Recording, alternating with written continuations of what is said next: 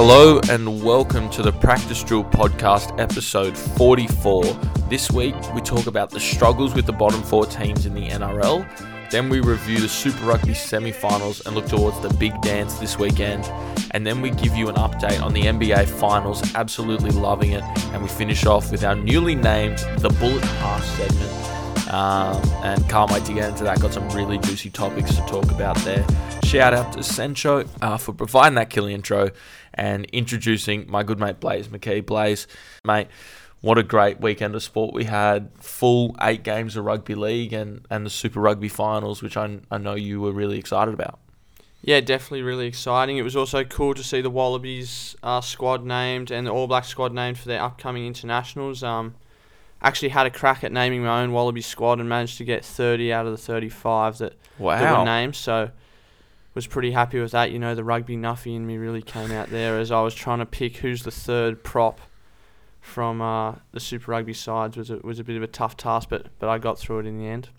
Mate, you're just like me with the Maroons. I picked my Maroon squad in March, and I'll tell you what, very far off. So I'll tip my hat to you, mate.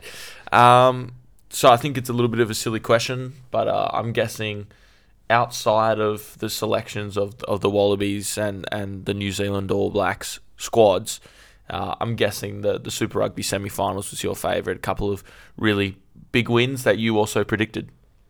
Yeah, I was 2 for 2 on the week, but there were some really close games and some games. Both games actually didn't really go the way I expected, although the result came out that way in the end, and we'll get into it in the podcast. But yeah, really exciting time for rugby. Obviously, the end of the club season into some internationals, which is always good.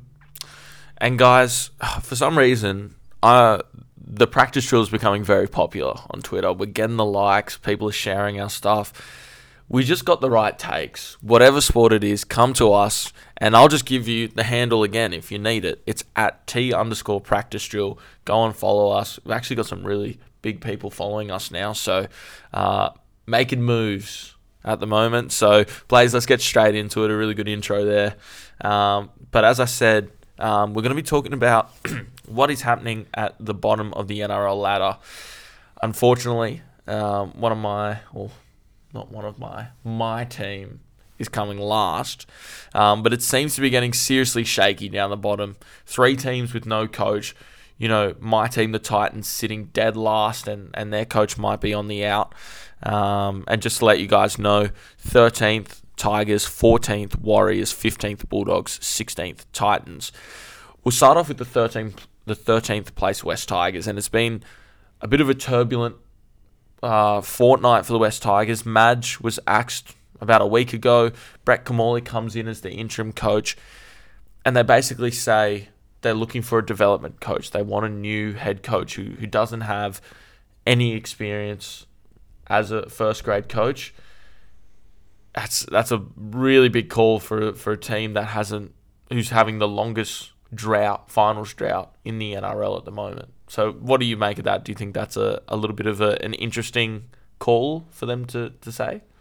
Yeah, it is a risk, but I also think some of these teams have been down the bottom now for a while and have some pretty established coaches. You know, Madge is a pretty established coach in the NRL, and he hasn't been able to do a job. I do think part of the problem with some of these teams down the bottom is that they just go with the tried and tested, and it hasn't really worked for them. So maybe going outside the box and bringing in a coach that's going to bring in some new styles or something that we haven't really seen in the NRL for a while and, change it up might be a good thing. But is it more about finding the right coach for that group? You know, Madge, from all reports, we obviously don't know him personally, is a bit militant in his training process and the way that he coaches the side. You know, we got a glimpse into it with Tales from Tigerland or Tiger Town or whatever it was called. We got a glimpse into it, which was great. But I don't know, with that kind of young team, do they resonate with a guy like Madge? I just don't think that there's that chemistry between those two sides. I'm still of the mindset, I know you said, well, they've tried that, they need to try something different. I understand that, but I would be thinking, and I'm not sure who that coach is, whether it's Shane Flanagan, whether it's Paul Green, whoever it is, they need someone who they resonate with, and I'm not sure if there is that person in the market. I know Seraldo, the Panthers assistant, has been mentioned, but Trent Barrett was the Panthers assistant, goes to the Dogs, and it doesn't work. So maybe it's just the Panthers assistants look great and are highly spoken about, but they're in a really good system. So I think that's really interesting. But look, Brett Kamali, and I think this is nothing against him, got pumped in his first game as a coach, 30-4. I will give them credit. Great first half. 6-4 was the score at halftime. The game got away with them. Brent Naden with the spear tackle got sent off. Not even sin bin, sent off. So they were playing with 12 men, and it just didn't work. But I do think they run the risk of losing to the Bulldogs. They're obviously coming hot off a win, and we'll get into that shortly. But what do you think with that Bulldogs-Tigers matchup? Who comes out on top? Yeah, I was really impressed with the Bulldogs last week, and obviously if you look at the form, you'd have to say the Bulldogs, but I guess the Tigers are going to be looking to bounce back as well, so that could actually be a really interesting game, even though it's two of the bottom teams on the table. Well, sometimes that's even better. If you get them evenly matched, it's usually a very entertaining game. Now on to the 14th placed Warriors. They're facing a really interesting and challenging moment in their history, from my point of view. You know, ever since their injection into the National Rugby League is they've been based in Auckland. COVID forced them to come across. They've made huge sacrifices, but now it's starting to ease, and it's starting to get towards the time where they've got to transition back home, and yet they're losing their head coach. Nathan Brown said, I've been moved around. It's a family decision. Really respect that from him.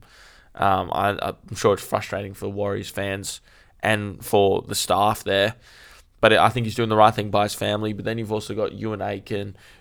Reece Walsh has come out and said he will go to New Zealand, but we're not sure whether he'll sign on there. What do you make of this? Do you also agree that this is a really challenging moment in their history? Yeah, definitely a challenging moment. I mean, for me, as someone, my dad's obviously a rugby coach, and our family have moved around quite a bit.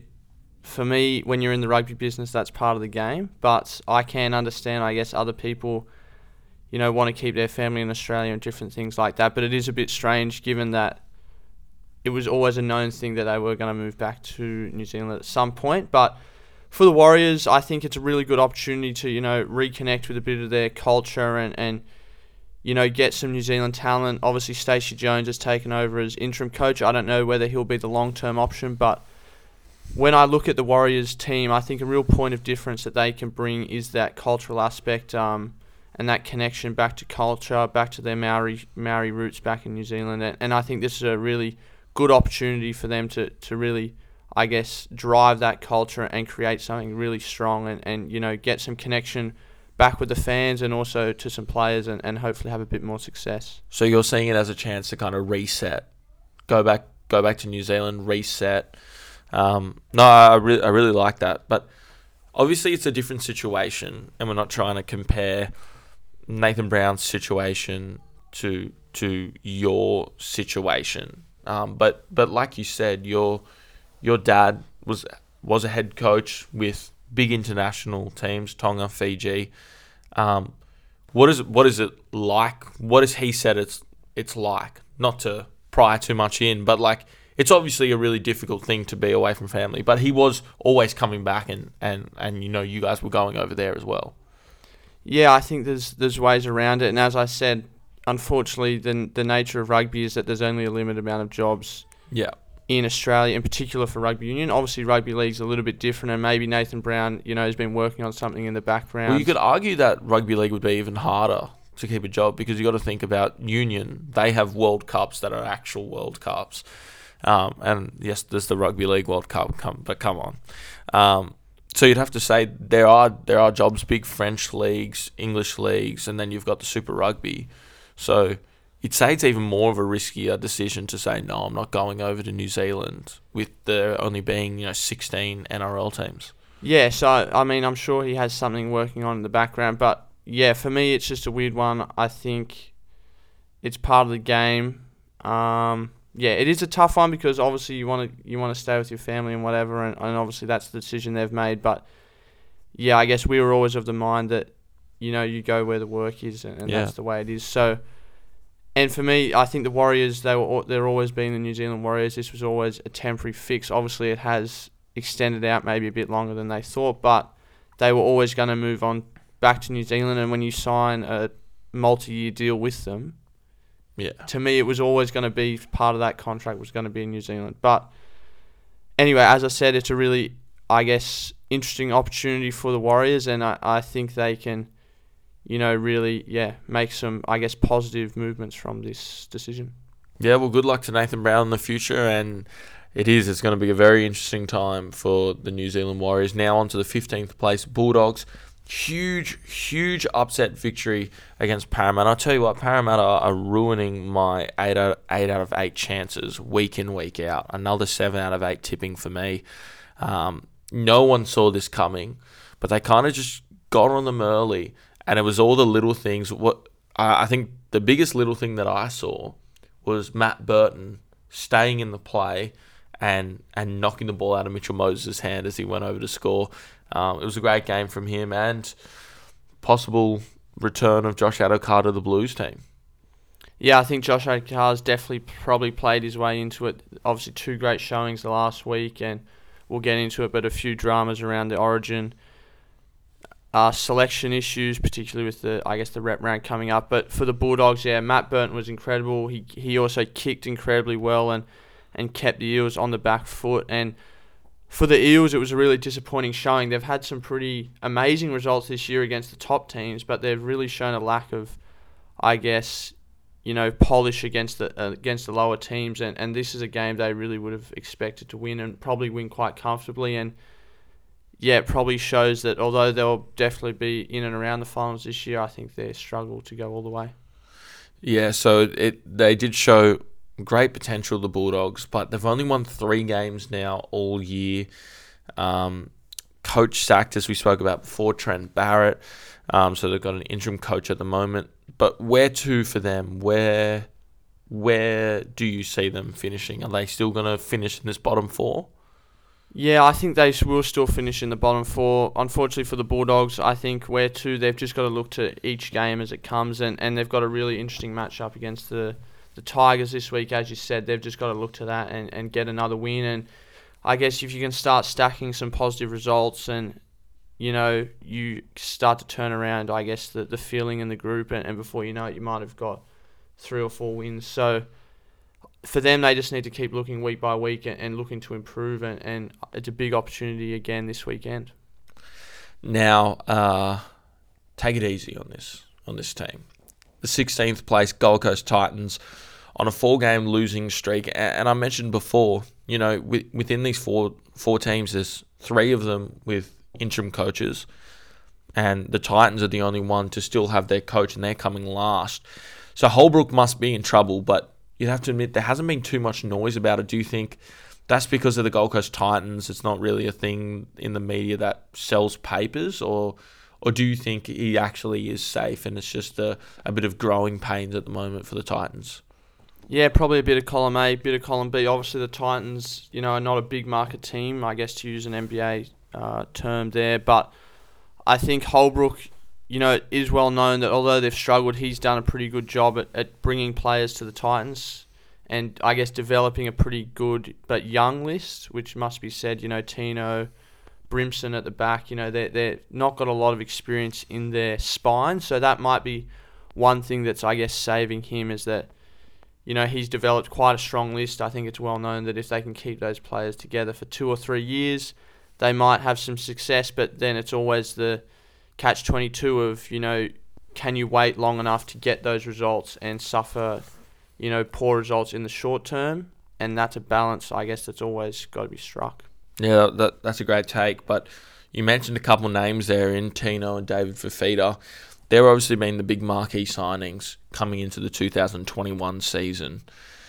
Would you say that the cash that they splashed on those 2 has worked? Has it worked for what they wanted to accomplish? Made top 8 last year. Now they're last. What do you think?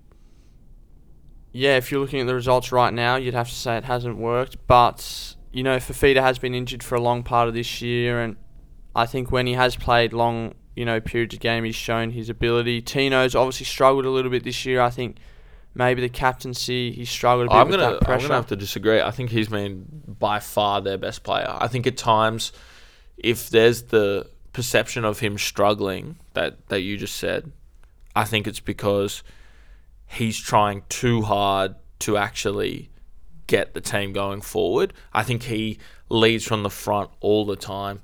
Played great on the weekend, but I think he plays great all the time. And I think his leadership is by far not the problem of this team. First year captain, really young, like he's only a year older than us. But yeah, I just had to stop you there.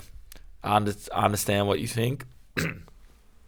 But Tino's been by far the Titans' best player. As a person who watches all their games, by far their best player. So, yeah, I'll give it back to you so you can finish your take, but I just had to get in there. I think his on-field performance has been quite good. I just mean around the captaincy, some of his decision-making or, maybe his ability to really, talk to the guys behind the post and, give those key messages has been a bit lacking. But as you say, very young captain, and his performance has still been quite good. So, yeah, as of right now, you'd probably say no, but as we said, you've probably got to give these guys maybe another 12 months and see how they are then. Yeah, I do agree with when you're talking, I think with the captaincy and the decision making, there was that short kickoff against the Broncos when they were up, which was really silly. But I think you have to give them until the end of their contracts. And by then you go, okay, well, if you make 2 out of 3 finals, 3 out of 3, I can't say they're making it from here. All honesty, hurts me to say. But look, it's not even a close margin between them and 8th. So, really disappointing as a Titans fan. But yeah, staying impartial, and I think you just got to wait till the end of the contracts, then make your call. You can't make it halfway through. But on to topic number 2. Super Rugby semi-finals, some really juicy matchups. The Crusaders against the Chiefs, Blues, Brumbies. As we said in the intro, you predicted that the Crusaders and the Blues would win. You did say, though, that you wanted to go with your heart, and we'll get to that game at the second game with the Brumbies. But so close. But tell me about the Crusaders-Chiefs games, 20-7. A good scoreline for the Crusaders, but looked like a really tight game. Yeah, it was a really strange game. The conditions down in Christchurch were pretty horrible. I think the wind, they said, was up to 25 kilometres an hour.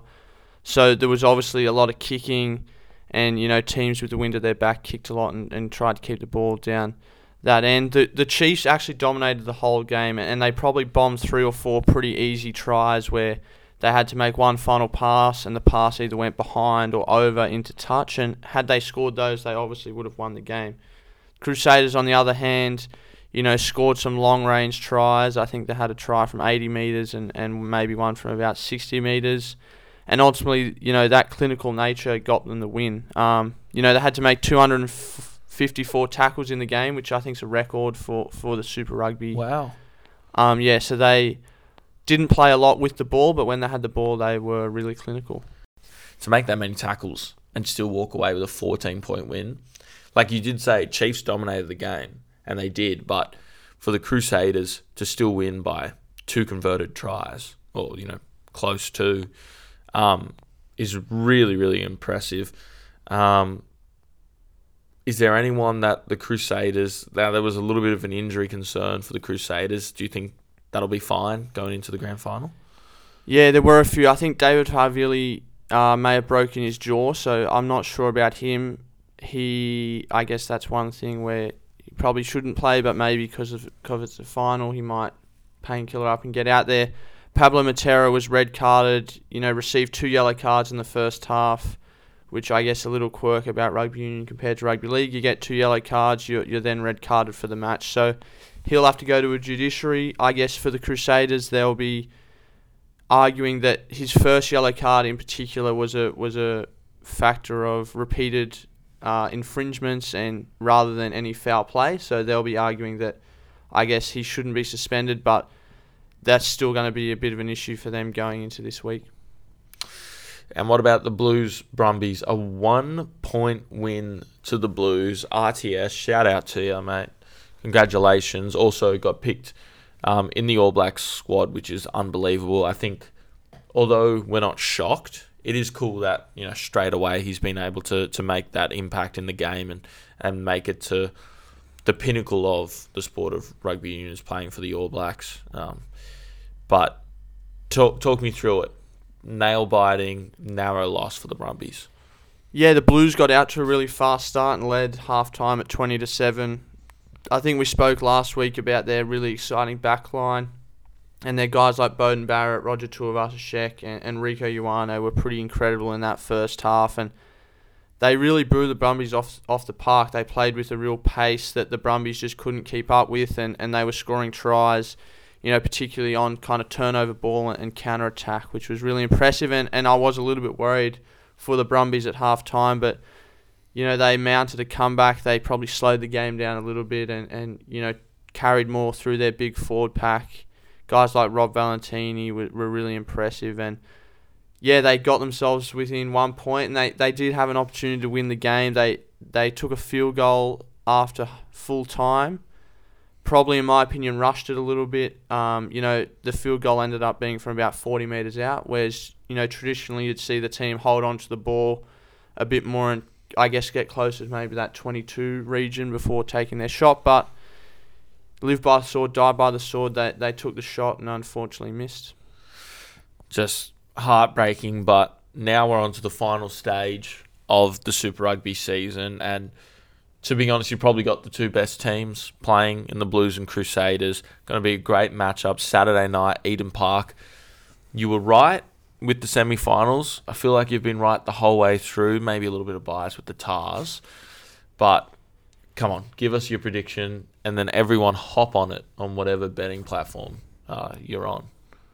I think, the Blues have been the most impressive side this year. Obviously, they only just won against the Brumbies, but I think at home they're going to be, pretty hard side to beat. And also I guess the rugby fan. There's not many rugby fans that aren't Crusaders fans that would support the Crusaders in any game. So, yeah, I've got to back the Blues in for this one. And yeah, I don't know. We'll go Roger Tuivasa-Sheck man of the match. Really? How many tries? How many tries? I think maybe only one try, but maybe a few try assists. So hopefully the Blues can come out on top, eh? Well, for me, I'll go Crusaders just to be a pain. They've been a dominant side. They've got a little bit of Melbourne Storm about them, which I like. But yeah, I'll stick with your word. You're the one that knows the sport. But Eden Park, such a cool ground. So really excited for this game. Blues $1.75. Not bad, but if you go with me, Crusaders $2.08. Come on. But let's move on to the third topic, NBA Finals. This is where all my attention's been, especially during the week when there's no rugby league. Warriors now up 3-2. We're recording this the day after Game 5, where the Warriors actually ended a really impressive streak from the Boston Celtics. The Celtics hadn't lost back-to-back games since March. So we know it's been reported about a lot if you follow the NBA that the Celtics haven't lost back-to-back games throughout the playoffs. They've been really impressive in bouncing back.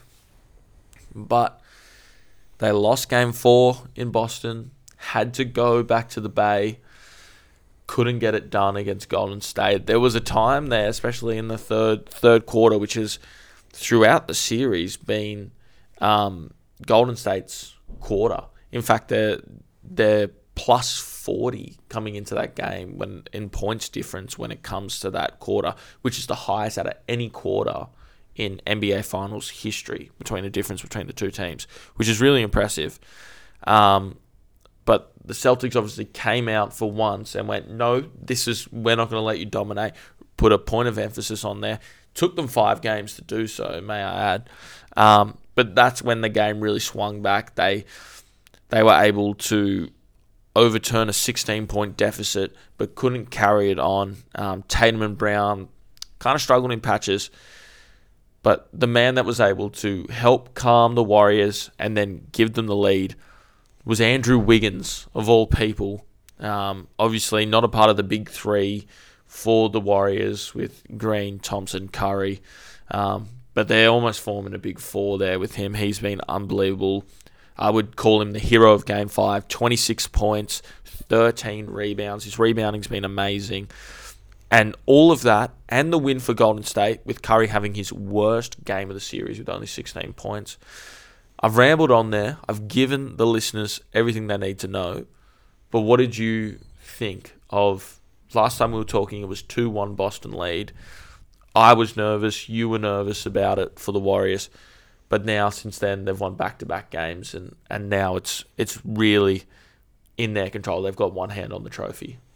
Yeah, it's been a really exciting series. I think, on your last point, it's really good to see Andrew Wiggins step up in that big moment. Obviously, came into the league as a pretty highly touted talent, and has been around a few teams, but obviously found a great spot there at the Warriors. And I think, although I think Wiggins is definitely better than a role player, it shows the importance of having those extra guys on your roster that can step up when it matters, because ultimately in a 7-game series, guys like Steph Curry aren't going to be able to be amazing in every single one of those games. So to have a guy like Wiggins, as you say, probably the fourth guy on that team, to be able to step up with a performance when it matters is really important. And, it might have just turned the series, as you say, in the Warriors' favour to get them the trophy. Well, I felt the whole series that he was the second guy, if I'm being completely honest.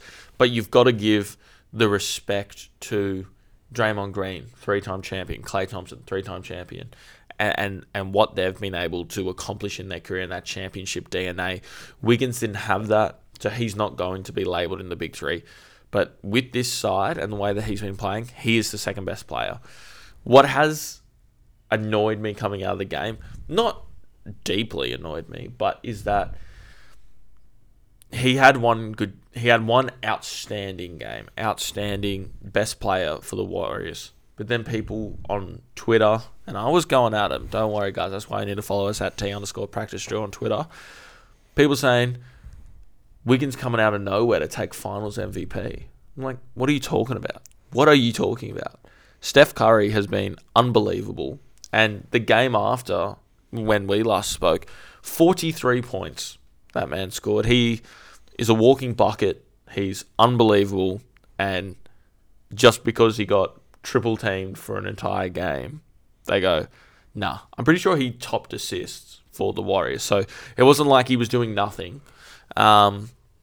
He did struggle, and he did end, which is also something I just wanted to add before we look towards Game 6, is I think it was something like 233 straight games of hitting a three. He hadn't not made a three in any playoff game in his career. And what was the other one? There was another stat. Multiple threes as well in NBA playoff games. All NBA best in history.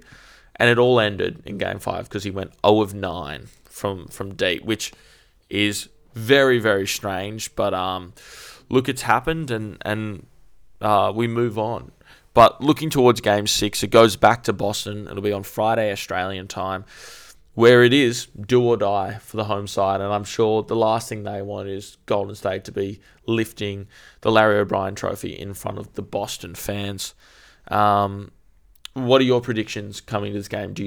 We've kind of spoken about it going 7 the whole time. Is this the moment where it does go 7? Yeah, I think although obviously the Celtics have lost back-to-back games, but I think in front of their home crowd, they're going to be pretty, pumped up to get the job done and at least force Golden State into that Game 7. So, yeah, I think Boston will get the win and push it to 7, but, the Warriors are going to be, have momentum on their side and will be looking to, I guess, spoil the party in Boston, and that would be a pretty cool thing to see, obviously in front of all that, Boston crowd. They're a pretty raucous bunch, so it would be cool for the Warriors to maybe get it done, but I think it will go to 7. Yeah, either way, I guess you brought up a really good point. They have been very aggressive towards the Warriors players, so I'm sure they would love to lift that trophy as the ultimate last word. But I am a big fan of teams winning on their home floor. It just makes it so much more of a spectacle instead of them lifting the trophy and the crowd's a little bit dead. People, filing out. They don't want to stick around. But you spoke about Warriors momentum, and I guess what everyone's expecting since it's Game 6 is Game 6 Clay. He's played 12 Game 6s, averages over 20 points in Game 6s. He actually averages less in each of the other games. But it's his shooting from deep, averages over 50% from 3 in Game 6s alone. So I guess everyone's really excited to see if that returns, but yet to see, and that'll be really a highlight for me for the rest of the week. But let's move on to the newly named the Bullet Pass round. It's got a ring to it, I'm telling you. Where, if you guys are new to listening, segment where we quickly talk about a few topics that we couldn't cover in the lengths that we have over the last 3, but we think is important to get into. And as always, Blaze, I'll be starting. And you mentioned it the other week. You were talking about the Pacific Islander players and this Game 2 of Origin, where there's the clash with the rep round and the Pacific Island matchups on the Saturday. Tupou and Stags have given their allegiance to Tonga after playing for New South Wales in Game 1. Do you think we're going to see more from both teams? There's obviously Josh Papali'i's been one who in the past has said that he wanted to represent his country. Do you think we're going to see more? I think we definitely will see more if this, scheduling clash keeps recurring. I dare say after this year, the NRL might look to change it. It's pretty frustrating that I think since, I guess, Jason Tamalolo kind of had his little issue with the Maroons Tongan selection, maybe four or 5 seasons ago, this has been a bit of an issue, but it hasn't really been worked out.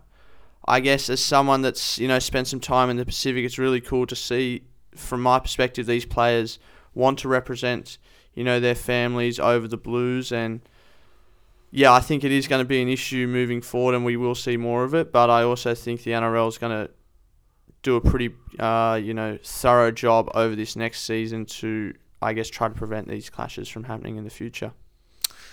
You're 100% right. What have you got for me? Staying on the NRL, I think one of your favourite players, Felice Kaufusi, has been found not guilty for his elbow on Sam Walker. Obviously, there's a lot of chat on whether, this was a deliberate act. He's obviously, there was some footage that showed he might have been a culprit of this in the past as well. Do you think this is the right call, or do you think there should have been some harsher punishments there? 100% the right call. And I'm not just saying that as a fan of the Storm, a fan of the Maroons. I think we got to think about what is happening in that footage. There's 2 things. The first thing is, and I'll try and cover it as quickly as possible, Sam Walker's dragging him down on top of him, which is the first mistake.